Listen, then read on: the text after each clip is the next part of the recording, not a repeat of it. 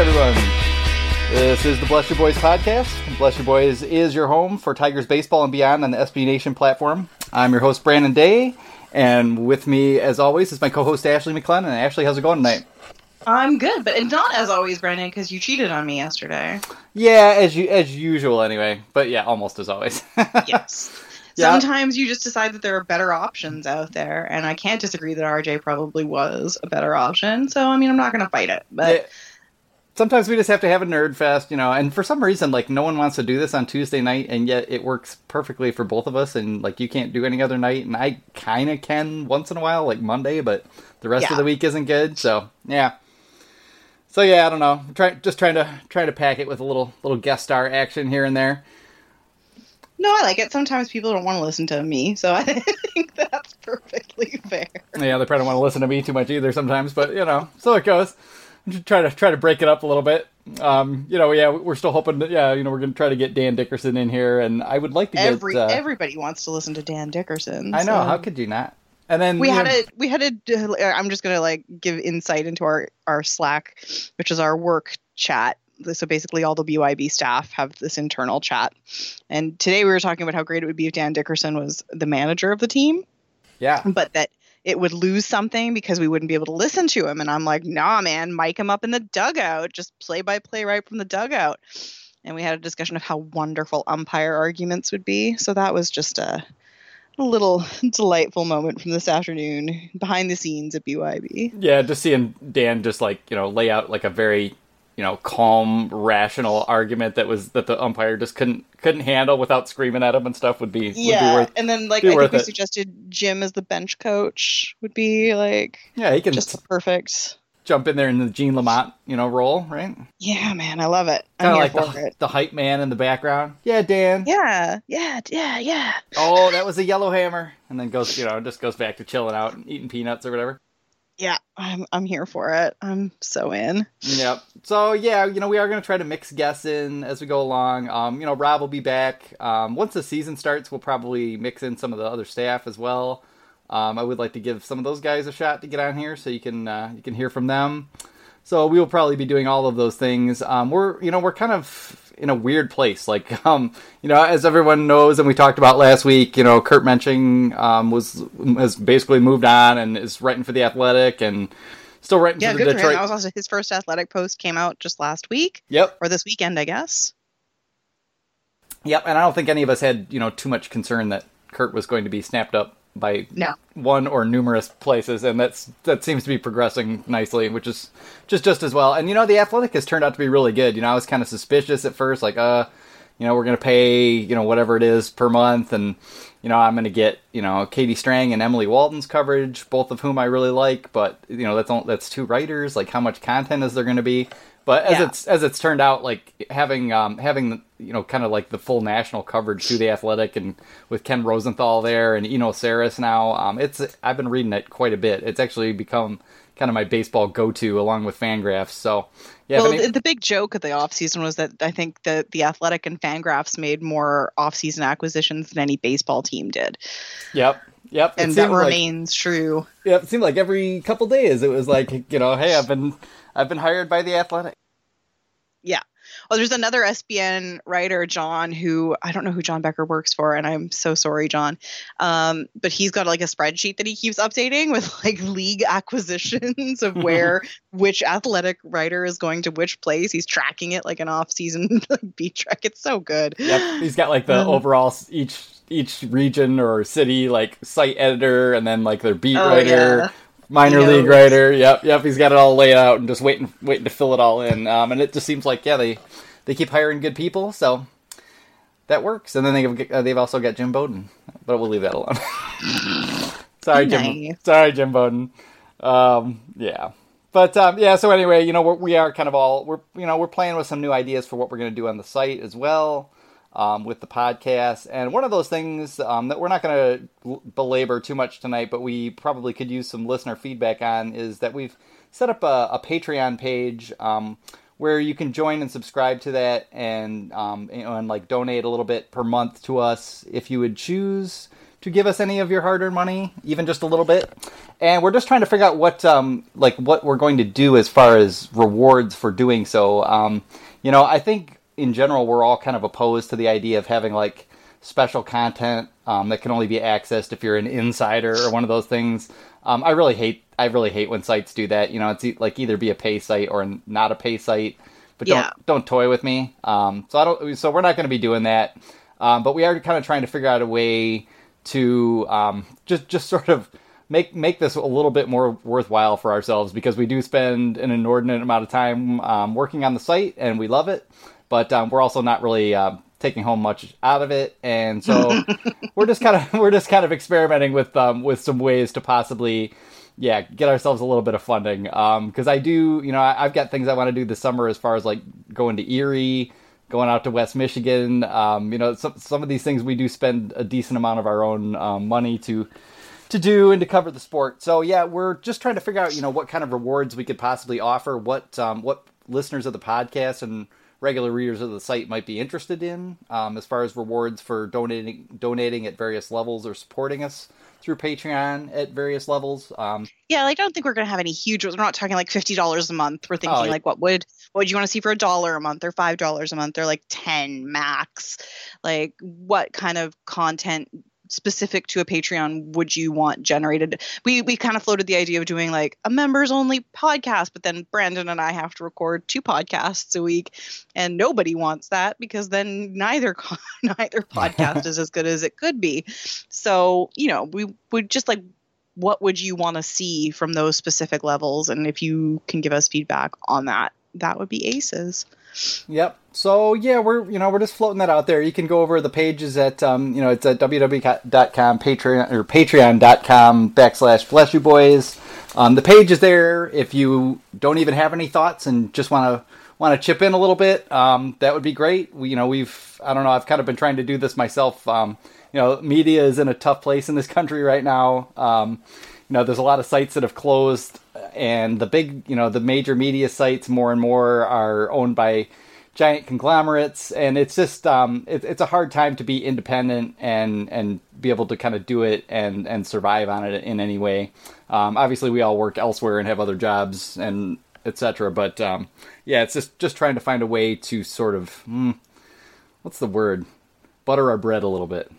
Yeah, Yeah, neither of us want to sit here and be like, give us money, but also that's exactly what this is. Yeah. But it's hard to put out content for pennies, so give us some of your dollars. Yep. If just small ones. Exactly, just a little bit. I mean, if everybody who reads the site every day gave us like $1 a month, like we'd be in more than fine shape. I don't expect that to happen, and we do this because we love it, and if it doesn't turn out to really generate much of anything, that's fine too. We're just going to throw it out there. It's not like we're going to stop doing it. So exactly. We're not going to hold a telethon on a weekly basis. We'll just mention it at the beginning of the podcast and move out of the way with it. So, but any feedback on that from readership and podcast listeners would be great. So feel free to comment on the site, on the page when this post is up.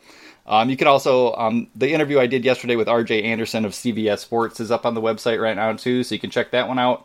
If you comment on that post, that's quite all right as well. We'll see it there too. And so we'll just throw that out there and kind of float it, and we'll see where it progresses from here. So, spring training, here we are. Yeah, man. Yeah, it's been good. It's going quickly, like it's motoring. I know, we're almost at the point in spring training where you can actually watch a lot of the games, which would be nice. Where you might even know some of the players that are playing in the 8th inning. Yep. We're starting to see, like the cuts. Dawel Lugo got reassigned to the minor league camp as expected. Some of these minor league relievers that we've picked up are probably gonna start kind of getting winnowed down. I imagine Sergio Alcantara is not long for Major League Camp, so we'll start to see some of this sort out. The Tigers, have continued to kind of play okay and like pitch reasonably well, except for a few notable exceptions. But there hasn't really been a standout offensive performance either, so there hasn't been a whole lot to get too stoked about. And obviously, getting too stoked about anything in spring training doesn't really help you. So. Yeah. Yeah, but as far as like the one I noticed today, Ryan Carpenter, who the Tigers signed, I believe, to a major league contract, although he's really never appeared in the major leagues and is 27. But he was a guy that the Cato system, which projects based on minor league numbers how well a guy and how valuable a guy might be in the major leagues. Really, is that how you pronounce that? That's just how we say it. I don't even know. I mean, it's an acronym for some damn thing. I know. For some reason in my head, it was always the Katoa system, which isn't even how it's spelt. Yeah. Yeah, Kato. Kato system. Kato. It makes way more sense the way you say it. But yeah, Katoa. It's like how I pronounced Dunedin wrong for the longest time. Oh, did you pronounce it Dunedin? No, it was like Dunedin, like it was like friggin' like Lord of the Rings. Yeah. Not even like it was like what's that magical disappearing city in the Scottish musical? Oh Lord. I know this is a real thing. I'm not making it up. Brigadoon. Oh yeah. Like it was like Dunedin. It was like a magical baseball Brigadoon land, and then somebody on a broadcast was like, "Oh, we're off to Dunedin today," and I'm like, Oh. I'm so glad I never had a conversation out loud with somebody about this. Yep, exactly. Like, I would have really botched this. Yeah, well done. Yeah, well, unfortunately, we'll get to Jairo Laporte later. Because I still don't know if I'm pronouncing that right, so it's probably just as well as he's gone. But I did want to mention, as well as Ryan Carpenter, like my guy Johnny Barbado has got off to a good start. He's got 3 2/3 innings. No runs allowed, only 1 hit. Not a lot of strikeouts either. He's just kind of been getting ground balls, which is sort of what he does. Shane Green's looked really good. He's been striking out people left and right so far. So some of these guys are off to a good start.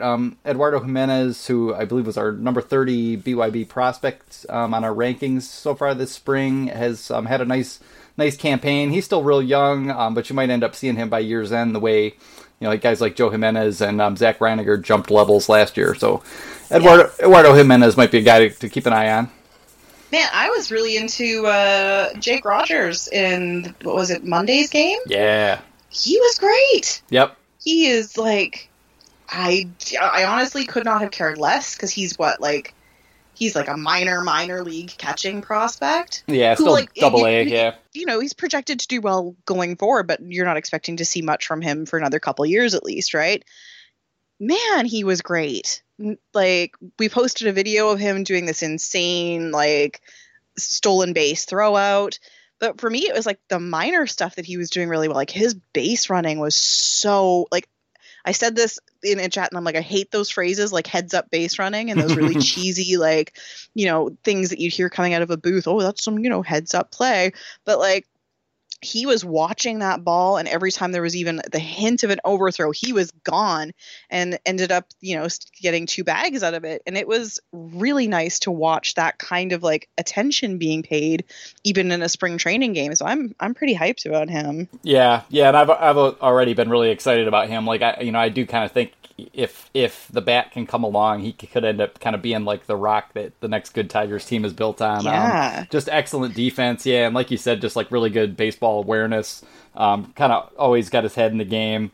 It's just a question of if he doesn't hit much better than he is now, then maybe he's kind of more of a backup. Although we've had James McCann, who doesn't hit a whole lot the past couple years, and Jake Rogers is a far better defender. I think we're going to see that. We've already seen a few little signs of it. But if he can come along a little bit with the bat, he's going to be great. So yeah, it's just nice to get a look at some of these guys. Yeah, I'm and like you said, we're getting closer now to everything being televised, which is, well, I mean, we're closer. We had so few games on TV. We got spoiled having that first Yankees game aired, and now it's been like one a week. Yeah. So as we move towards, I think we get to see like televised like 6 Braves games coming up. So I sure hope you like the Braves. But it should be fun to actually get to watch some of these guys and what they can do, because you can get some of it with a radio broadcast, but I think being able to actually see the skills, it's tough too for me, because I can't listen to the radio at work. I should not be talking about doing these things at work. But I can't listen to the radio, but I can watch a game on mute.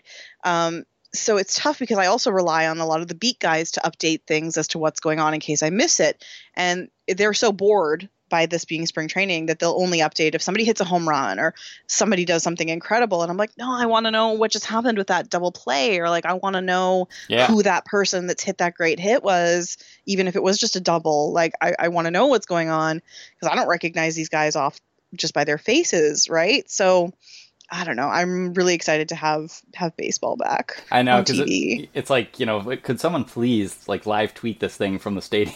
Because I am interested, definitely. And yeah, it's like a combination of kind of following on game day. I'll listen, to what I can. And some of these guys I know because I saw them last year, or I watched them, plenty. I've watched all their video and whatever, but I've, watched a few games last year. But some of the newer guys like Rogers, we haven't really seen very much at all.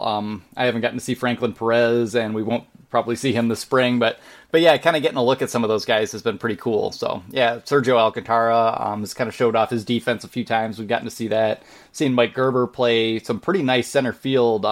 For a lot of the people who are kind of long-term doubters of Mike Gerber's ability to play center field, he's kind of showing some things here. The instincts kind of make up for the fact that he's not exactly a burner out there, and he's looked pretty capable of handling himself, at least part-time, if not being a regular kind of everyday center fielder. So yeah, it's been nice to get a look at some of those guys. And there haven't been a whole lot of moves. The one move that really irritated everyone and has kind of generated just kind of an unending amount of comments on the website is the DFA of Jairo Laborte, who was then picked up by the Reds, and then the Reds tried to take him and outright him to the minor leagues, and because he was on waivers again, the Oakland A's picked him up and dumped Brandon Moss.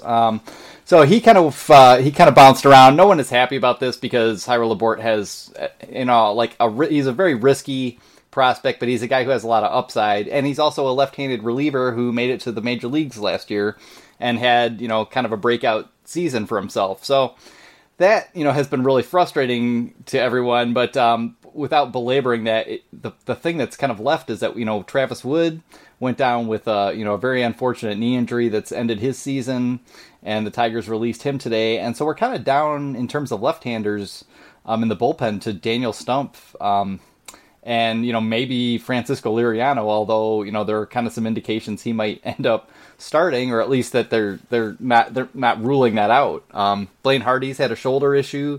They dropped Laborte for reasons that still are somewhat explicable to everyone, and we're going to need a left-handed reliever. And I don't know if maybe Ryan Carpenter is maybe a guy they could use that way, but it seems like he's the guy that they'll want in Toledo coming up for spot starts along with Buck Farmer. So yeah. So it's kind of, I don't know what they're doing here. And, something RJ and I talked about a lot last week was that there's still all these guys who aren't signed. And, this time of year, there's always turnover. Teams, start making their final cuts. They start kind of finalizing things with their roster. Guys get injured. But this year, you also have the added factor that there's still, a lot of, pretty solid veteran free agent players out there who can help a team. As well as a couple high-end guys like Jake Arrieta, who's, still, I don't know, just chilling, I guess, with Mike Moustakas. Maybe they're hanging out together, playing cards. Maybe. just shooting bull and, waiting for something to happen. But, the next couple weeks could be fast and furious. It's just really hard to know if the Tigers, are even, kind of that engaged at this point, or if they're kind of set, with what they've got and just going to roll with it, so... Yeah, I'm curious. Like, I would love to see them just, spend a little, maybe pick up somebody that's a bit out of their league, so to speak, for the season. Somebody you're going to be able to flip in July, just to have a competitive bullpen now would be really nice. Yep, Greg Holland's still sitting out there. Is he really? Oh, yeah, he's still available. I mean, one of the better relievers in the game last year. Maybe not quite the same guy he was before Tommy John surgery, but pretty close, and pitching in Colorado, which is not easy. Had a good year. I will have you know, I wrote an article about why the Tigers should sign Greg Holland last year. Yeah, and they probably should have signed Greg Holland. And I'm pretty sure I suggested that he should be signed as a reliever, too. Yep. Yeah, and, he's still waiting out there, and you kind of look at the way things are going right now, and I'm not sure that the Tigers, and I don't blame them necessarily for this because no one really saw this coming, but maybe didn't read the market too well, and, I don't know if they couldn't do a lot better than Mike Fairs right now for basically the same money. Maybe Liriano as well. That might have been a little bit premature too, because there's still some decent arms available out there. And I don't know. I don't know if the Tigers have it in them to make any moves, but they could pretty easily upgrade this team right now for not very much money in a couple ways. That there's still solid veteran middle infielders out there. I don't know if any of this is worth doing, because I don't know if any of those guys would ever be worth anything in trade, because that's the other part of it, is that no one is paying much in prospects either. So yeah, it's just been the oddity of this offseason has just rolled on, and we're not done yet. Like, I don't know what's going to happen. Yeah, it's such a weird offseason. Like, I still can't get over how, I mean, it's so weird to me, the guys that still aren't signed, like your Lance Lynns, your Alex Cobbs, your Jake Arrietas. Like, these are guys that we thought when that dam burst and like that Yu Darvish went, and then those guys would just go, right? Like, and you're right. Now it does feel kind of stupid for us to have signed Mike Fiers as soon as we did, because like, and none of these guys want to go for a 1-year contract, but I feel like ultimately a couple of them might. Like, we might hit April, and these guys are like, well, I'd rather not sit out a whole season and sign a 1-year deal just to test their luck again in free agency next year. Yeah. Yeah, I don't know, kind of what the best move for someone like Jake Arrieta is right now. If he's not getting the offers he wants, I don't know if someone, I assume someone has tried to do this and swoop in and offer him, 2 years at $30 million. Yeah. And see if he'll just kind of snatch that up with maybe some incentives. Do you think maybe the worry there is that he worries he's going to undervalue himself? Like, oh, well, Arrieta signed for a $15 million 1-year deal here. Why would we bother signing him for a 6-year deal? There's so much psychology that goes into it. And part of me wonders if how much of it is the agents going, no, don't shortchange yourself. Like, I know you want to play, but if we just wait it out, then that 6-year deal will come. Yeah, and there is a point there that if you if you accept a 1-year deal now, you might be stuck having to accept 1-year deals, for a long time to come, because you're giving away another year as you get older. And yeah, I'm just not sure how that's going to play. Like, I don't know. I had thoughts all off season, and at this point, I'm really just kind of baffled. I really don't have any way of kind of gauging what's going to happen, or whether or not some of these guys are going to wait till the season. You're looking at a market in which Mike Moustakas might end up having to take like a 3-year, $40 million deal or something like that, because no one wants him. And this is a guy who hit 40 plus home runs last year and plays plus defense at third base. It's strange. Absolute insanity. Yep. So, I guess one thing about it is that, most of these things aren't the Tigers' problem at this point. We're not relevant. And, we're just going to have to kind of deal with that. One move that the Tigers made this week, I shouldn't call it a move, but Daniel Norris yesterday pitched out of the bullpen in the 8th inning, despite there being talk before the game that he would kind of get his usual 2 or 3 innings at some point in middle relief, and that has kind of freaked everyone out. Do you think the Tigers are really thinking to themselves that they're going to move Daniel Norris to the bullpen, or was that just kind of a we don't want to push him. He just came back from giving him a couple, a week off or something like that, a couple days off. I think it's more about building that confidence again. I think give him an inning, a late inning where he can handle it. I mean, the first hitter he faced was fucking Tim Tebow. So, I mean, that could go either way, right? Like, you want it to be that he goes in, decimates Tebow, and is like, yeah, okay, I got it. I got my stuff. And he's only in for a short while, so he's not worried about maybe throwing full gas. He's, a bit more patient, taking his time a bit more. And it could go terribly wrong if you accidentally give up a home run to Tim Tebow and then you're crushed. Like, everyone's like, oh, Norris, what are we doing here? Obviously, it went very well, and I think it was all good signs. And I think that's probably what Bosio's betting on, is that he uses him maybe a little less in starter positions just for these next little bit, starts in spring training, and then moves him slowly back up to those roles. I don't think it's a long-term choice to keep him in a relief role. I hope not. Yeah. But then there's the other part of me, but what if? I'm so bad at this. Like, I always like debate either side of things. I'm like, Shane Green really struggled as a starter for a while and then moved into a relief role and did really well. And I don't want to see Norris long term in a relief role, but if going into the bullpen for a bit of the season helps him figure out his mechanics, and it takes a bit of that stress and the expectation off of him, because I think so many people for so long have been like, Norris, next great thing. And I think you can only hear that so much before it does start getting to you, that maybe he does need to just build up that confidence a little and also work himself less. Yeah. Like over a shorter time period, and then come back in 2019 or even later this season and be like, shit, I'm super ready for this starter position.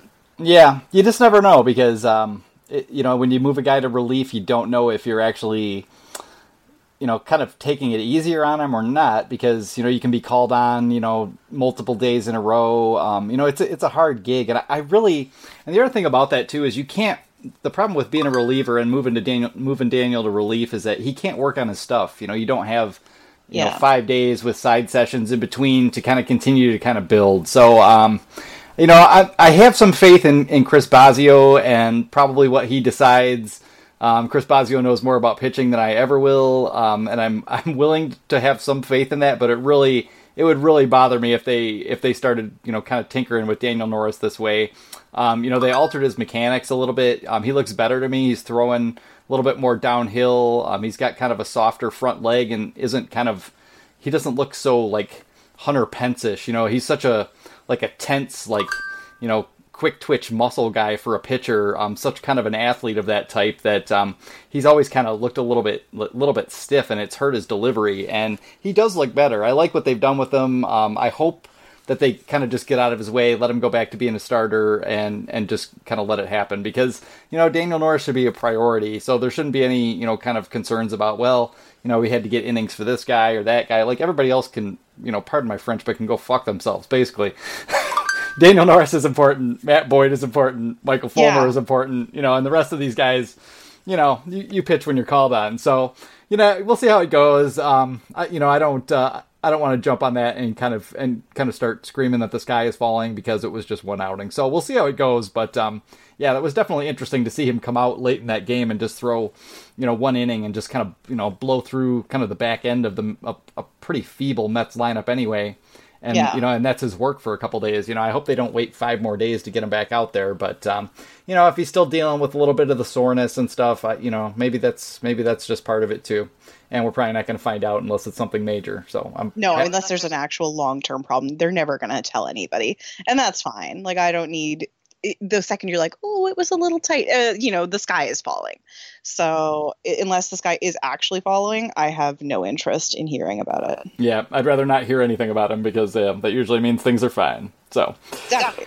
Yep. So there hasn't been a whole lot else, kind of out of the Tigers news. The Whitecaps released their hideous food options, and our buddy John Marlette, who writes for the site, rather hilariously when he sets his mind to it, wrote a quick thing about the bizarre bounce house that they have down in Lakeland, and that was pretty great. But there hasn't been a whole lot else to say. A few guys have done well. Victor Martinez seems to be swinging the bat pretty well so far. Nick Castellanos is, looking like a guy who's about to break out and be a monster. But, it's early spring training. So we'll just have to kind of see how that goes.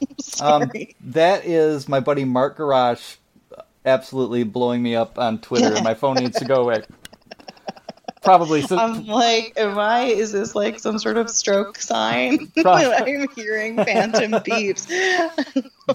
Something is pinging in my ear. Hi, Mark, because I know you'll listen afterwards. Yep, he will. Yep. Probably there's an article I have to read. He's very good about getting us all those articles to read. So, we've had a little bit of fun. We've seen Jake Rogers. We've seen Mark Gerber make some nice plays, but there hasn't been a whole lot else to say. So let's move on to some former Tigers, because 2 different guys had some really interesting things to say over the last week, and I kind of wanted to break those down a little bit. And let's start with Justin Verlander, who, has kind of, has been one of the most prominent guys over the past, year in terms of, talking about the fact that the ball is flying much farther, and that the league isn't kind of coming out and being straight about whatever's going on. And he dropped like a real gem of a tweet last week. So good. Yeah, that actually had like all the charts with the data showing that, pitches hit with the same velocity and the same launch angle 4 years ago weren't flying out of the park, are flying out of the park now. And it's not that, guys are hitting the ball harder or they're hitting the ball in the air more often. The same contact is producing different results, and it only ties to the ball. And that kind of goes to some of the research that's been done about, the core analysis that someone did some CT scans. I think it was at ESPN, had some research done. They all looked the same. Yeah, I did. I couldn't tell by looking. I was like, I think he has cancer, but I'm not sure. I can't read a CT scan of anything. So baseball, I'm just like, yes, I'm a doctor. Those all look like baseballs. Yeah, I can see where that extra half ounce isn't in there. But yeah, supposedly those balls are the new balls are, a little, I believe, denser or maybe they're less dense, but they're lighter. And that's, producing a little bit more flight. But I thought that was interesting, and I think it's interesting that Justin Verlander has kind of continued to hammer about this. Like, this is he's not letting down. Yeah, this is spring training, when he's like dialing into, savage mode and isn't usually distracted by these kind of things. But he's been much more effusive this year in a lot of things in terms of like talking about, the Astros staff and kind of being their leader and, taking on the Yankees as, verbally like, hey, you got to go through us. It's been interesting to see. He's a married man now, I guess he feels established. Yeah, I guess that's true. Yep. And, we just don't know what's going on with the baseballs. Pretty obviously, something has changed. And as Verlander pointed out, everyone's playing with the same set of baseballs, so it's not like there's a particular disadvantage. But it is interesting to think about guys like Mike Pelfrey, who, basically got by for years by not giving up home runs and getting ground balls and never had the strikeouts. And it's just becoming harder and harder for a guy like that to survive. And we've even seen like Anibal Sanchez, who still strike out plenty of batters, just cannot keep the ball in the park anymore. And his career maybe has ended sooner than it would have years ago. Yeah, it was a huge issue for him. Like his command was okay, but it was those home runs that really killed him on the Tigers. Like, it was almost a joke how many home runs he was giving up. And so you're right. It's not nothing, even though the ball is the same for everyone. It's definitely having an impact on guys who had a different type of pitch, right? Yeah. Yep, and it's going all the way down, and the thing is, it goes all the way down into the minor leagues now, because when teams are, evaluating minor league players, like, if a guy has some power, well, that's nice, but everybody has power now, and that valuation, that teams used to look at a guy like, we think that guy's going to have, 20, 25 home run power, and it was like, okay, that guy's got legitimate power. And now that's like, oh, well, yeah, he's an average, power guy. And, what about the rest of him? Can he play defense? Is he fast? What's his hit tool like? Yeah. And, and it's just a strange thing that this can happen, and that it's going to, the shakedown is going to go all the way through the minor leagues. It's going to go all the way through, like the Latin American teenagers at various academies. Like, all these people are affected by this, because what's valued in the game right now is very different than what was valued even just 5 years ago. And we don't know 2 or 3 years from now when, whatever they change ball formula and all of a sudden, like, things change and, a completely different set of players is suddenly, taken off again. Yeah, it's bizarre. And that's what I have to think, is that you've got these young guys coming up as prospects now, and you have to wonder if they do change the ball again, they're already making adjustments for that new ball, right? Like, that's how they're learning. They're like, okay, well, this leads to home runs, so I've got to adjust for this. Got to drive the ball in the air, yeah. What happens in 5 years? And they're like, oh, well, they've kind of adjusted here, so let's switch back. Then suddenly you're going to have these guys that are like, Cy Young contention pitchers who are like, oh, I don't know how to do my job anymore, because, and I don't mean that to say that they literally don't know how to do their jobs. It's just that, like, you adjust for the tools that you're given. And it's not a small thing to change that, even if you do change it across the board. So yeah, you've got all these guys who, basically anyone who doesn't strike out a lot of guys and limit walks isn't valuable anymore because everybody's given up home runs. But yeah, if the home runs start to fall, then a guy who doesn't get as many strikeouts but keeps the ball on the ground is suddenly more valuable again. It just, it just has so many ramifications. There was a good article on Fangraphs a couple weeks ago about how the amount of plays and chances that a shortstop, a second baseman, and a center fielder have nowadays have fallen quite a bit over the past couple of years because hard hit balls are just leaving the park, and there's more strikeouts and walks than there have been before. So there's just less balls in play, and it's odd. Teams are seemingly valuing defense a lot. Like all we heard all off season was, oh, JD Martinez's defense is such a liability, like blah blah blah. But maybe not. Maybe they're just, maybe it should be considered less of a factor than it used to be because guys just aren't putting the ball in play. And boy, these are weird realities for all these, teams, front offices, and everybody else to kind of have to confront. And it's such a small seeming thing, but it does fundamentally change baseball in a way. Like you said, on every level, like we're seeing more home runs, but that's not the only thing. We're seeing also more pitching injuries because from my understanding, I think they have to grip the ball harder to get the same feel for the stitches.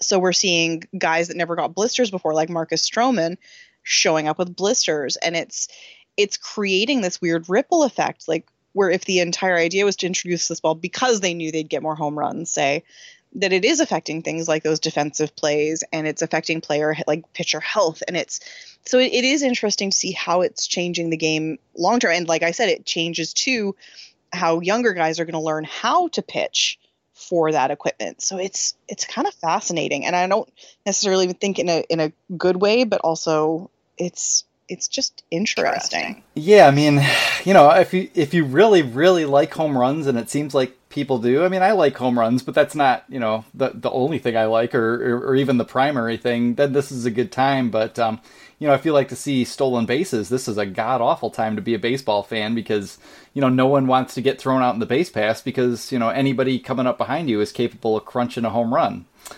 So you're not getting to run even if you are fast. You don't see the elaborate deliveries that pitchers, had, say mid-90s. You go back to the 80s, everyone has a funky delivery. Now everyone's quick to the plate.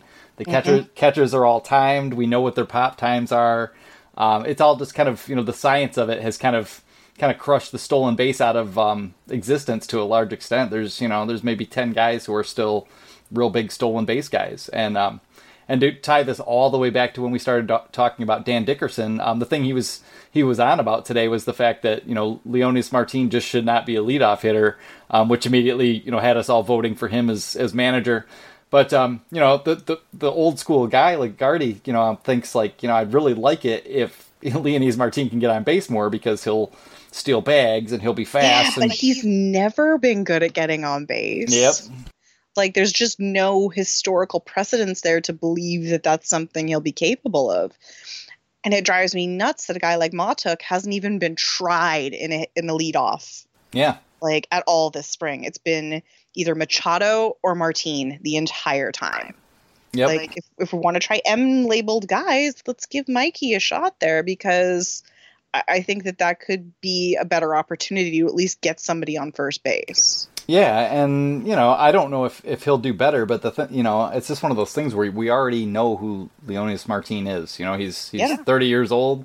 The thing that he has is wheels. And even putting him in the leadoff spot, it just doesn't, for the same reasons I was just talking about, it doesn't work the same way because, even when he does get on base, he's less likely to steal because, if he steals second, maybe they walk, Miguel Cabrera, a batter later. So I don't know. We're going to see how that plays out, but it is just really weird to see the whole complexion of the game change this quickly. Like the All-Star break 2015, all of a sudden just, storm of dingers, and it just kind of keeps coming. So we'll see if that continues this year. It'd be even weirder, really, if all of a sudden home runs just went back down to normal. Like, I don't know what ripple effect that would have on who's good and who's bad. Yeah. I feel confident Aaron Judge and Giancarlo Stanton and JD Martinez are still going to hit you 40 home runs, no problem. But yeah, a lot of these fringy guys who are kind of lobbing them over the walls and pulling them down the lines, you might suddenly find themselves back in the minor leagues because they strike out too much. Yeah, well, I guess, I mean, there's only so much we can predict, right? Like, nobody would have predicted that last season would have gone the way it did home run wise. So, I mean, you can't guess because it's just going to go the exact opposite way. Yep, anything could happen. So, and then the second Tiger, or former Tiger, who kind of made some news was Justin Upton gave a really, really revealing interview, I thought, to Pedro Mora of The Athletic LA. And he talked at great length kind of about the way free agency has changed and the way teams approach players, talk about players, court players, has really kind of changed for the worse in his view over the past few years. And, it was just really revealing. I mean, he had some absolutely kind of dagger quotes in there where he talked a lot about how teams used to court you, and like if they wanted to sign you, they would fly you out, and have your name up in the stadium and, a jersey and a locker kind of set up with a number just so that you could kind of mentally place yourself there. And there was a real desire to like convince you that, we're the place for you. And this is a place where you're going to feel comfortable. We're going to win. You're going to, be a valued part of that. And nowadays, the way he described it, teams kind of call your manager up and are just sort of, or your agent up and are just sort of like, I mean, we're kind of interested, in Justin, to use him as an example. But, we're not so convinced about his defense. And, he's a little bit older. We don't really know what we want to pay. What do you guys, where are you guys kind of at right now? And, and it just didn't ever used to be that way. And it was really interesting. It's got to be a stark contrast to if you look at like teams falling all over themselves to woo Shohei Ohtani over the offseason, like putting together media kits and, pitching the cities. And I think it's a really stark comparison if you look at how these other free agents have just been sitting there. Like there's no, hey man, we're only going to offer this much, but here's what the Dodgers have to offer in terms of, lifestyle and what we do to show our players that we care and like what we'll offer in that team atmosphere. And here's what some of our guys have to say. And like, you're right that like wooing is very different. And it's especially weird to see it in contrast when they're not doing it for guys that have been in the league for years and years and years, but they'll put thousands and thousands of dollars into creating these videos to lure in this Japanese star that is not a proven MLB talent. Yeah. Yeah. And the kind of disrespect that shows for guys who've, sort of paid their dues a little bit more. This is a direct quote, and I thought this was just like a hilarious way to put it. But Justin Upton said, hey, you're not a person anymore. You're just a player. There's no piece of paper with "Do you love me? Yes or no" written on it being slid your way anymore. It's like, I'm going to prom if you're going, which is kind of how things are in the dating realm. I'm led to believe with the younger crowd. That's cute. I like that. I'm going. If you're going, you can come. Like just jump on. Yep. I might go, and get if you happen to be we're there. Going to the World Series. Yep. Exactly. And it was only 2 or 3 years ago that I remember the Cubs just making this this huge push for John Lester, talking, having like, I guess John Lester is kind of a wine collector, and so they had like him and his wife out and like showing him fancy bottles of wine and kind of had like a tasting session, and then had this hour-long kind of movie about the Cubs and and how he would fit in there. And just, and talking about, like, I believe, like, his son's medical condition and how, the facilities in Chicago were prepared to help them with that in case of any, all this stuff, just, making a really hard push that, we want you real bad to sign with us. And I'm pretty sure Yu Darvish did not get that treatment, and I don't see Jake Arrieta getting any kind of treatment like that this offseason either. It's like, we don't really want to pay you, and if everyone just kind of leaves you lying around there, yeah, maybe we'll offer you something at the end. So bizarre. Yep. Things have kind of gone in a bad way. We already kind of beat up on the Rays, not the Rays themselves, but Rays ownership at least. And RJ and I kind of took the Pirates to task last night too. And it's just, you watch them trade Garrett Cole, a very durable, good young starter with a couple years of control left, for guys that we would describe as, basically 4A players. Like maybe Moran is a little bit more than that. It's possible, but, the Pirates payroll is like, I don't even know, but I think it's like $50 million, which is just asinine because, you basically get that much in revenue sharing. And so they're not even really paying any of their own money or putting any of their own money up. And and they could have Garrett Cole and just gone and signed someone. They could have signed Mike Moustakas for, another $15 million a year, maybe even less than that, the way things are going. And they just won't do it. And it really does feel like, I've tried to be fair about this, but I just can't anymore. Like, it just really feels like the owners are the ones I'm going to have to end up pinning this on. I just can't really see it any other way. There have been some unreasonable, agents do what agents do, and there have been some unreasonable suggestions for what a free agent might get. But, teams can't proceed, ownership in general can't proceed with this, we're just in it to make a profit. We're just running a business here. If you're an owner and you don't show any kind of desire to win and to put yourself forward when your team is a player or two away, you just don't have any business in this sport anymore. You've got a license to print money. Owning an MLB franchise, and it's pretty sickening to see how this is going at the moment. Yeah, it's a tough thing. There's that fine line, right? I think for ownership, and I don't want to be one to jump to the defense of billionaire franchise owners, because I think a lot of the decisions come from a different level in organizations where they're like, please give me money for these things. And unless you're Jeffrey Loria, I don't think a lot of the owners are going to be like, no, I won't give you another $4 million. I need to buy gold toothpicks. But or really ugly statues. I think there is a mentality of right now, a shift towards younger prospect, mining, and that idea that they're building for the future. And I think a lot of teams are kind of hurting themselves in the now with the idea that they can be something super tremendous in 2 or 3 years. And the problem with that is that you end up with 10 teams out of 30 who are like, no, we'll just let it go for now. Because we think we can be great soon. And it's really tough for me because I do believe that teams need to they can't just sell to get the good parts, right? You can't, unless you're going to compete for real, you can't sell off your prospects and you can't go all in over 100 million. You got to be careful, but you're right. I think you still have to run it not just like a business, but also to understand that you're not going to make any money unless you bring fans to the park, and fans don't want to see, 2 40-year-olds and, 38 20-year-olds, giving you the most boring season of baseball with 110 losses, right? You're not talking about anybody we know, are you? No.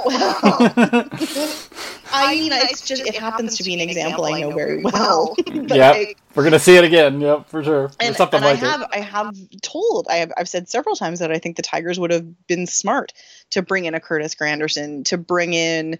Hell, I've lobbied for Phil Koch to be brought back just for the lulz. Yeah, I've said they should have signed Ichiro and Bartolo Colon both just for fun.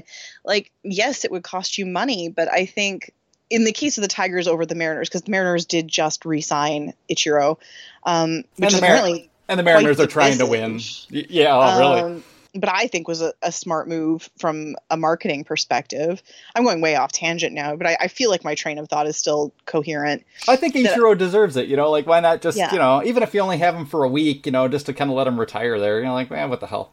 Yeah, I just think that these teams need to toe that line where you can future-proof and build up your farm and create something, but you still have to put a competitive team on the field. You can't just roll over and say, no, 2018's done. Yeah. You still have to try. Yeah, there's there has to be some kind of a social compact between ownership and the fan, or this just isn't going to work, long term. And there isn't really an argument that trust has to be there. Yeah. because you put, to take the Pirates as an example, you put those fans in a really tough spot. Like fans are loyal, and that kind of loyalty is something that's totally illogical, but is kind of a treasured part of being a sports fan. That this is my team, or this is my city, or these are my guys. And when your owner is, actively, sabotaging your hopes and dreams for said team, you're just in an awful position, because you don't really want to go root for someone else, and you also, don't want to give money and support, this person who's, not willing to kind of go out on a limb. I thought RJ had something I hadn't really thought about last night, but about how the whole concept of tanking and rebuilding. There's a logic to it, but there's also an excuse built into it that is going to allow, mediocre general managers and front offices to kind of complain, that they need more time, and that, and kind of set themselves up for this like 5 or 6 year plan where, it's going to take, we're building this thing from scratch, from the ground floor. We've got to, we need all this time. And it's, it's a built-in excuse, in a sense, when, even a team like the Tigers, you could, you could sign Lance Lynn. You could probably trade a prospect for, a better outfielder and sign Neil Walker to play second base. And you're probably not going to win anything, but you would have a shot. You would have a vague shot. And I can't help wondering if teams haven't got almost too smart for their own good. They've got too many guys who believe in certitude and who believe that the numbers really tell you truth about something in, a game where that is proven wrong every single year. And we talk about estimates of win totals and things like that, like they actually mean something rather than that they're just forecasts. And baseball just kind of kicks you in the teeth, when you think like that all the time. These guys all think, we're not trading our top prospects. We know what these guys are going to be. Nope, I'm not buying that. Smart teams like the Astros had Brady Aiken and Mark Apple, and both of those guys bombed out. Teams are wrong about prospects all the time, and until it's proven that they've gotten smarter about it and really have a line on these guys, it's hard to buy that they've really got it figured out and can really promise you that we're going to rebuild the right way with these guys and it's going to work out. You look at the White Sox. Yeah, they've got a lot of good prospects, but they used to have a lot of really, really good baseball players. I know, and that's the thing. Like we all thought, hey, those White Sox, they looked so smart last season, just trading off expensive big pieces. And that's what I find funny too, is that we all applauded the White Sox for what they were doing. And when the Rays did something so similar, everyone's like, what are you doing? Why are you ruining your team? And yes, the White Sox got substantially better prospect returns than what the Rays got in their recent moves. But like, it's funny to me how the mood has shifted from, oh yeah, you're making really smart baseball decisions, to, oh, you're tanking intentionally and all of your money should be taken away because you don't know how to run a team. Yeah, it's very confusing what the Rays are doing, I think, is the thing. Because obviously they're not tanking. They're not, they're not in a full rebuild. Or Chris Archer and Alex Colomé and Kevin Kiermaier, like these guys would all be traded. There's kind of this weird juggling that goes on because they're always trying to, find a guy who can produce the same amount for less money somehow, because everybody's got to cost, $4 million a year. I would burn Tropicana to the ground if they traded Kevin Kiermaier. Oh, Kiermaier. I thought you were going to say Archer.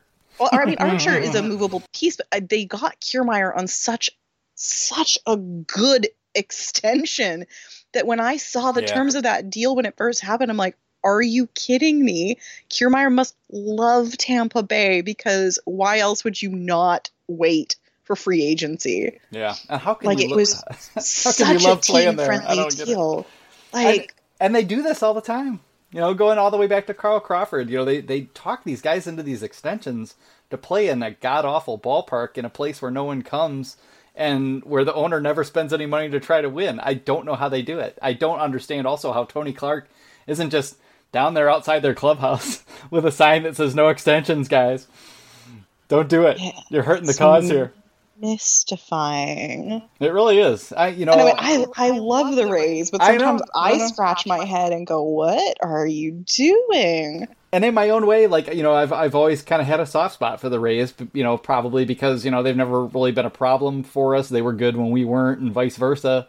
Also, you kind of got to feel a little bit underdog. Bad because, we broke Kevin Kiermaier that one time. Oh yeah, we did. Yeah, his ankle breakage totally happened at Comerica. Yeah, I don't feel bad about that though. I feel a little bit guilty. Like, Kevin Kiermaier, you got a great life, you handsome bastard. Well, he'd have an even greater career if he could go through an entire season without getting hurt. I know. There's something about those elite defensive center fielders. They just they're glutton for punishment. Yeah. But I noticed, that I don't know if there was any like actual underlying, conversations going on, but that the Twins were talking to Byron Buxton, or at least interested in signing him to an extension. And all I could think of is like, man, Tony Clark, if you don't want to lose your job, you need to get down there and talk to your man, get him out of there, because if they want things to turn around and for free agency to kind of start to creep back toward what it used to be, heading toward the next CBA in a couple of years, he's got to talk to these guys and say, listen, you cannot give away these kind of deals to teams anymore, because it's just killing the market. Yeah, and it's an intriguing thing, because I think it kind of touches on something that I wrote about in my Hardball Times article last month, where teams, when they're smart, are going to latch on to those young guys and get those team-friendly extensions and like hold on to them as long as they can until their value is leached away. And then that's where you're going to lose those franchise players. You're not going to get those guys that are around until they're 40. You're going to get those guys that are around until they're 31, and their best years have literally been used, and then you swap them. You swap them because they have a name, and there's somebody out there who's going to want that draw, and the team that had them all that time is like, cool, we got our use out of this. And it's a very interesting new system, because it seems great for those young players at the time, where they're like, yeah, okay, I've got like a couple $1 million more a year. But you're right. I think Tony Clark has to, and the MLBPA need to be really careful about that, because teams have gotten wise to this like franchise star notion that like these guys lose value after a certain point. And if you can get them while they're young and keep them cheap for a couple years longer than you might need them, you've done your job. Well done, team. Yep, and and I'm just like everybody. If the Tigers, can talk, Candelario or Fulmer into signing a long-term extension for cheap, I'm going to be happy about it, because it's a smart thing to do if you can. But yeah, I think they've already missed their mark on Castellanos. I think he's kind of figured it out. Yeah, it seems like Nick is willing to bet on himself. Nick is a confident man, wouldn't you say? I would say so. Yep. Yep. I'm gonna stay nice to Nick Castellanos on this week's podcast. Yep. And yeah, he's gonna be one of the few guys that I think we can really, really enjoy this year. So yep, we're gonna have to. You're just gonna have to put up with the the unbuttoned shirt and the I'll gold deal with it. flashing. I mean, he's had 3 home runs this spring training already. Yep. He's offensively looking amazing and slugging 1,000. Good for him. Hasn't been a butcher in the outfield, so we'll see how that goes. He hasn't been great. There's been moments, especially when you have to see like poor Dixon Machado running like the entire length of right field to try and pick up a drop ball. But we never expected him to be great there. Yeah. So it's going to take some time to even be whatever in the end he's going to be. So passable, I think, is what we're hoping for. Yeah, passable would be fine.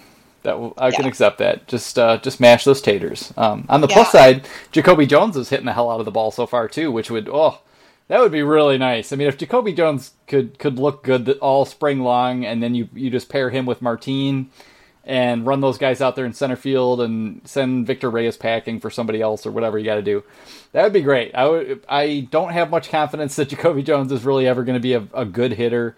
Or even an average hitter, but he's showing some signs, and you do have to keep in mind that, he basically got his lips sheared off against the Twins last May, and, that'll put a guy off a little bit, Yeah. It was kind of a bit of a lost first half of the season there, just as he was kind of trying to get his feet under him. So there's still, it's probably got to happen this year, but I'll retain a little bit of optimism that maybe Jacoby can figure it out enough to at least be a functional hitter in the major leagues. So we'll see. Yeah, it'll be interesting. I mean, I'd love to see him be a success story. So I'd love to see any of these guys turn out to be a success story. Yeah, and somebody will, that's the nature of the game. Somebody will have a big year. It'll probably be Derek Norris to aggravate us or something. But somebody's, I know, joke about that. I know, but somebody's gonna have a bad year and somebody's gonna have a good year, and it'll all be shocking. So yeah, we'll just hope the guys stay healthy the rest of the spring. That's really all we can hope for, and pray that baseball is on our televisions again fairly soon, because I need to see these games. It's really aggravating me having to, and I'm sure I'm aggravating people like Lynn Henning and Chris Brown and such by just pestering the crap out of whoever's watching the game. Like, what does a slider look like? Lynn, break it down. Was that a slider or is that a changeup? Yeah, just like, okay, Brandon, settle down, nerd. Yeah. Meanwhile, today I was tweeting at poor Mark Topkin from the Tampa Bay Times, going, ask them about bullpen cars. Will they build the bullpen further away in the new stadium so they can get a bullpen car? Yeah. The groundbreaking questions that I need to ask. I know, this is the kind of thing we're gonna have to have fun with, because we had a lot of brainstorming session today on the site about various methods for getting relievers onto the mound and out of the bullpen, and there were some fun ones. There's some things I'd like to see. They might slow the game down to some degree. I'm not sure how capable a Tiger rider some of those guys are, but it would be cool to see them try. And my suggestion of having literal tigers, chase the bullpen pitchers out onto the field to see how fast they could run might end up clearing some space on the 40-man roster faster than we want. Yep. You'll find out who has speed and who's dogging it. We're not playing around anymore. If you can't run, you can't get away from that tiger, we don't have any use for you. You can't play here anymore. Yeah. If you're mauled to death, you just couldn't cut it in the majors. Yep. You maybe should have thought about that. Maybe should have got that, realtor's license or something. All right. We got dark here. Yeah, exactly. Well, we always do eventually. Actually, RJ impressed me by getting really dark at various points too. I was like, well, we just, I guess this is what happens. This is the kind of place. Yeah, this is the place we're in until the season starts. So, we had two questions from listeners on Twitter. Steve Florian asked, how long do I think it will take before Mike Gerber is in center field? And that is an interesting question, and it kind of goes back to whether or not Jacoby Jones can do enough this year to look like he can stick out there, because he's probably in Mike Gerber's way. But I think everyone would recognize that Mike Gerber is a much, much better bet to make it in the major leagues at some level, even as a kind of a fourth outfielder or a platoon player. So I'm going to say that Jacoby Jones isn't going to make the team coming out of spring training. He's probably going to be a backup, and I don't think it'll be that long before you see Mike Gerber on the major league roster, because I honestly have no faith in Victor Reyes, and I have no idea why the Tigers thought that was the move to make with their number 1 overall Rule 5 draft pick. So just to throw my 2 cents on that one, yeah, I think Mike Gerber will probably get some time. Maybe not necessarily in center field, but I don't think it'll be all that long before you start to see him at the major league level. I think the coaches love him. He's a Gardy. He's like Gardy's dream player. He's a guy who does everything right, does all the little things really well, and kind of uses all that to overcome modest athletic gifts rather than kind of standout athletic gifts. So we'll take a shot with that one. And then Dan Hogan also wanted to know, and this might be too much. This is a deep question. Dan Hogan goes this way, but how does the team balance development for the younger players versus the need to develop guys versus the need to have guys like Ferrs, Liriano, Castellanos, and such as potential trade bait? How do you feel about that one? Oh Lord, let me unpack it. Yeah, I mean, there's import to having some of these guys as trade bait. I'm just really skeptical that we really have anybody who's going to be great trade bait beyond like Green, and Fulmer maybe. I think the guys we have, yeah, you're right. I think like with guys like maybe Norris and Fulmer, you maybe have something, but I still hate the idea of trading Fulmer unless you get something super substantial in return. And I don't think any team's going to give up what Al Avila wants. Yeah. I don't know how much of the guys they brought on, like Liriano and Fears, maybe if they have amazing seasons, are guys you definitely flip at the break. Like 100%. If you get an offer, you send them on their merry way. If they've broken out, broken out, broken out to some degree. We would break up with them. I totally did that intentionally. I don't know. I don't know that you want to trade any of your prospect guys, because that defeats the purpose. What are you trading them for? More prospects. Yeah. So I don't see the point of trading guys like Stewart or Rogers or any of those. Like, you keep them, like, especially if they're looking good. Yeah. And yeah, and I say, I think the part of me thinks that they should bring on guys now that they could use in that exact situation as trade bait later. Like we were talking about, like, pay cheap, get somebody good that you can flip. I don't know. It just feels like you have to go kind of big to really get anybody. The way the markets look the last year, who's really going to bring back much of a prospect. I mean, they just gave away Jairo Laporte for nothing. And I really think the odds that Mike Ferris or Francisco Liriano brings back more than just another kind of wild hard thrower is really unlikely. Yeah. I mean, Shane Green is your key trade chip, and yeah, I mean, we'll see about Fulmer, and I don't know, maybe Castellanos, since he apparently turned down an extension. That's a possibility, but I really, you need the balance that has to be struck isn't so much about, I think, who is going to be worth trading and whatnot, or about the young players and whether or not they've got enough time. It's the trick is to make sure that you're emphasizing the younger players who might be valuable, like Boyd, like Norris, and maybe guys at the pitchers at the upper level in the minor leagues, like Buck Farmer. Even Buck Farmer's not going to be super valuable either, but you do want to try to get the most out of those guys that you can, because there's still a chance that they could become something, and there's still a chance that Ryan Carpenter could. And having guys like Liriano and Ferris in the way can kind of stifle some of that development. And I think Leonys Martin might be another guy who I like having, because he's going to help your pitching staff and make them look better by running down a lot of deep fly balls for you. And it doesn't really matter that he can't hit, because we're not going to win that much anyway. But at the end, like, what good does Leonys Martin really give you after the trade deadline? And I think by that point in the season, you're going to see. That's why I think like Gerber will be up, because at a certain point, like Mike Gerber's, I think 26. You can't keep these guys in the minor leagues forever. Guys get stale. They aren't challenged, and that's really bad for them. I'd like to see the Tigers be kind of aggressive. I'd like to see Dawel Lugo up this year.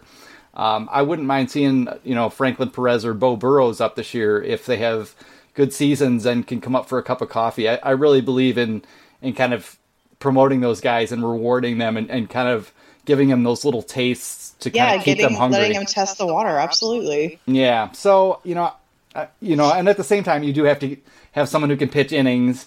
You need your Liriano, you need your Ferris, so that you have some guys around who can at least be steady for you, and who you also don't, and this sounds harsh, but you don't have to care particularly if they get injured. You can kind of lean on guys like that, because they're later on in their career anyway.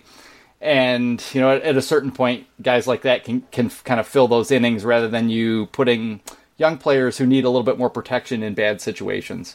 Yeah. So to kind of wrap that all up, I mean, they really need to emphasize development for the younger players, because I really don't think that the veteran guys that they got really have much chance of being valuable enough to bother with at the end of the day. I really think they're just kind of, they're there to eat innings. Maybe Mike Ferris, is worth a little bit. Maybe Francisco Liriano, if he's in the bullpen and doing well, you can get yourself, another one of your average 45, future, well, he's not an average prospect, but another 45 future value prospect, which are a dime a dozen. There's probably 300 of them or 250 of them behind the really good prospects in the game. So, you're just getting another body, basically, and I don't think you're going to do too much better than that. So that's probably how it's going to go. But, yeah, and I think we'll wrap it up there. I mean, I don't know. Do you have anything else you wanted to kind of promote or push? Anything you've seen interesting in the last couple days? No. I figured we're like an hour. We're an hour deep, and I figured nobody's even listening at this point. No. No. Yeah, just come on baseball and come on spring. We didn't talk about it, but Mike Pelfrey retired. Oh, that's right. It was up on the site today. We didn't mention it yet, so that's a small thing. Yeah, I mean, nobody's crying. But he did move on to coach baseball. So he'll be coaching some university baseball. And I think I'd mentioned it in my article about his retirement.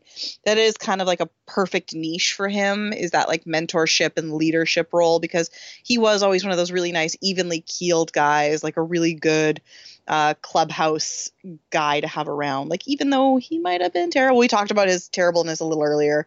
I think I referred to him as aggressively mediocre in our chat today. It's that, he was one of those guys that would never like throw somebody under the bus for a bad game that he had. And like, he really knew how to like work that, team mentality. So like, just a good dude in general. Yeah. And really mentally tough, like super tough guy. I mean, just watching him out there just sweating with runners on base constantly, like as frustrating as it was, but there was kind of a bizarre theater about it that I think really did kind of endear him to a lot of people, even though, he's not really our guy. He's more of a Twins guy. He's been at a few other places. Twins guy, Mets. He was with the Mets for 7 years. Yeah. So yeah, Mets Twins were really his big markets. He was with the Tigers for a whopping year, and then they paid him to play somewhere else. Yep. So, yeah. I mean, and I can't help being still somewhat frustrated with him, but it really didn't go much different than we had, right to expect. It went a little bit worse, but it was never going to be that much better either. So, no hard feelings. I think we all wish Mike Pelfrey well. He's a very admirable dude, and we hope everything goes well for him in the future. Yeah, I mean, the comments on the article don't seem to be like, oh, fuck that guy, which is nice, right? Like, it's like, he was bad, but I don't hate him, which is really the best you can ask for in life of your retirement. Yep, and that's why, we tend to have a pretty darn good readership at Bless You Boys. Like if you go on Facebook comments somewhere, you'll probably see a lot of harsh words about Mike Pelfrey, but I think by and large people appreciated that, he gave everything he had and there just wasn't that much left by the time we got him. So that's the way it goes. So, all right. So we're going to wrap it up. We'll be back next Tuesday with our normal edition. I don't know if we'll... Technically next Wednesday. I think we publish these on Wednesday, don't we? Yeah, that's true. I always say Tuesday, but it'll be up. The secret is out. We record on Tuesdays. Assuming I don't do anything bizarre as far as recording goes. Yeah, so you don't accidentally delete an entire podcast. Yeah, let's not do that again. Oh my God, that was the worst. So, we mentioned the Patreon thing earlier. Check that out. And if you have any ideas for it, float them to us. And as always, you can follow Ashley at 90 Feet From Home on Twitter. You can follow me at Fiscadoro74. And we will see you next week.